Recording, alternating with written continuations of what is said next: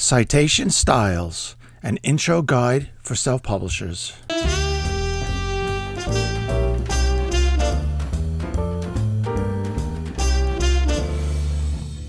Hello and welcome to the Business of Self-Publishing podcast, episode number 31.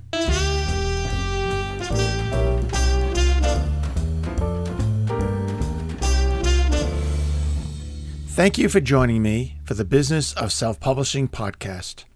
I'm Joseph C. Kunz. This podcast is an insider's guide where I share with you my self-publishing experiences and hopefully give you the tools and insight to become a financially successful and happy self-publisher.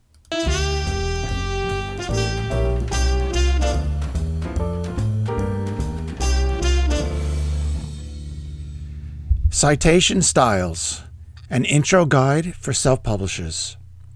Why is citing our sources so important?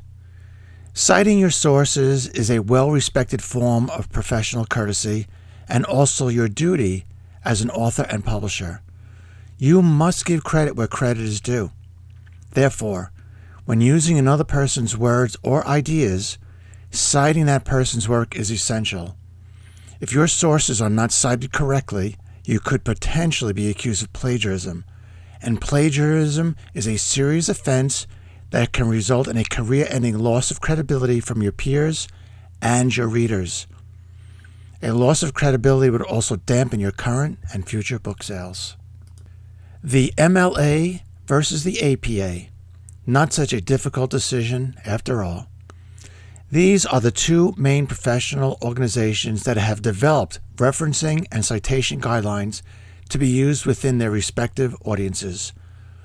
There are other organizations that do this, but these two are the most well-known. For example, the MLA guidelines are typically used by professionals in the humanities, and the APA guidelines are typically used by professionals in the sciences. Whichever profession that you are in, you will already know which format to use. But for our discussion here, if you are writing nonfiction for a general audience, the default citation format for you to apply will be the formatting rules of the MLA. Here I give you the definitions of the most common terms used for citation. But don't forget, there are subtle differences between them as far as the MLA and APA guidelines are concerned.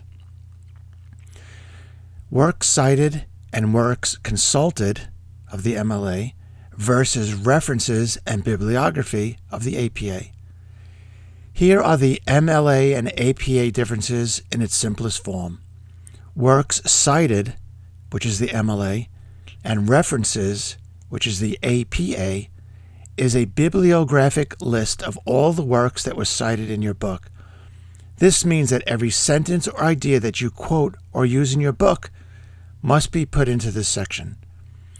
Works consulted, which is the MLA, and bibliography, which is the APA, is a bibliographic list of all the works that you used but did not cite in your text.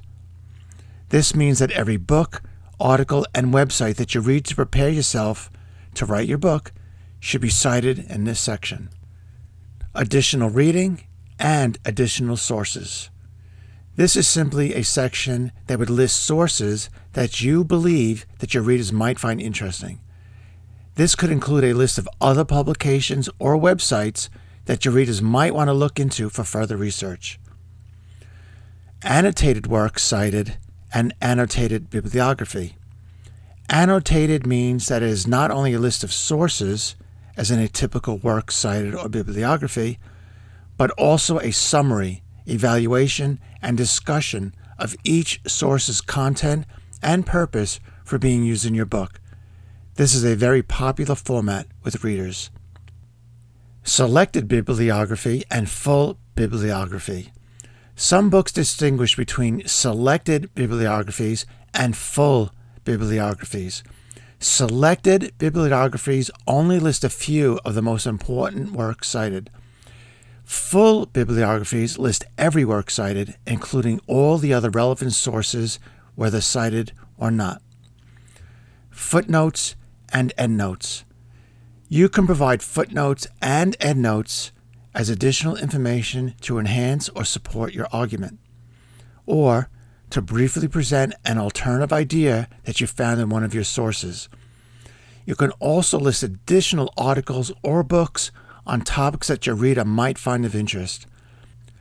Such notes demonstrate the depth of your research and permit you to include relevant, but not always essential, information and concepts without interrupting the flow of your own text. If you use footnotes within your book, they would typically also get listed at the end of your book in the end notes section. Internal, in-text, and parenthetical citation. An internal, in-text, or parenthetical section refers to the practice of giving credit to another author by citing their words and ideas within your book. This internal citation is then referenced at the end of your book in your works cited list or bibliography. Internal citations are sometimes called parenthetical citations because they are enclosed by parentheses. Now to sum up. If in doubt, cite it. There you have it. A quick rundown of the different types and ways to cite the sources that you referred to in your book. Don't forget, the general rule is if that you are not sure something you refer to should be cited or not, then cite it. This thoroughness will only help your credibility with your peers and your readers. Citation proves that you have done your research and that you are very careful and thoughtful about it. Citations will also help your readers be able to do more research on their own if they have questions. Doing this makes you an important resource for your readers. Citing your sources is a win-win situation for you and your readers. All of this will add up to more credibility and more book sales. Thank you very much for listening. Visit my blog, kunzonpublishing.com, where you can read the full text of this podcast and read lots of great info about self-publishing. And please keep your email questions and comments coming. Thank you and good luck.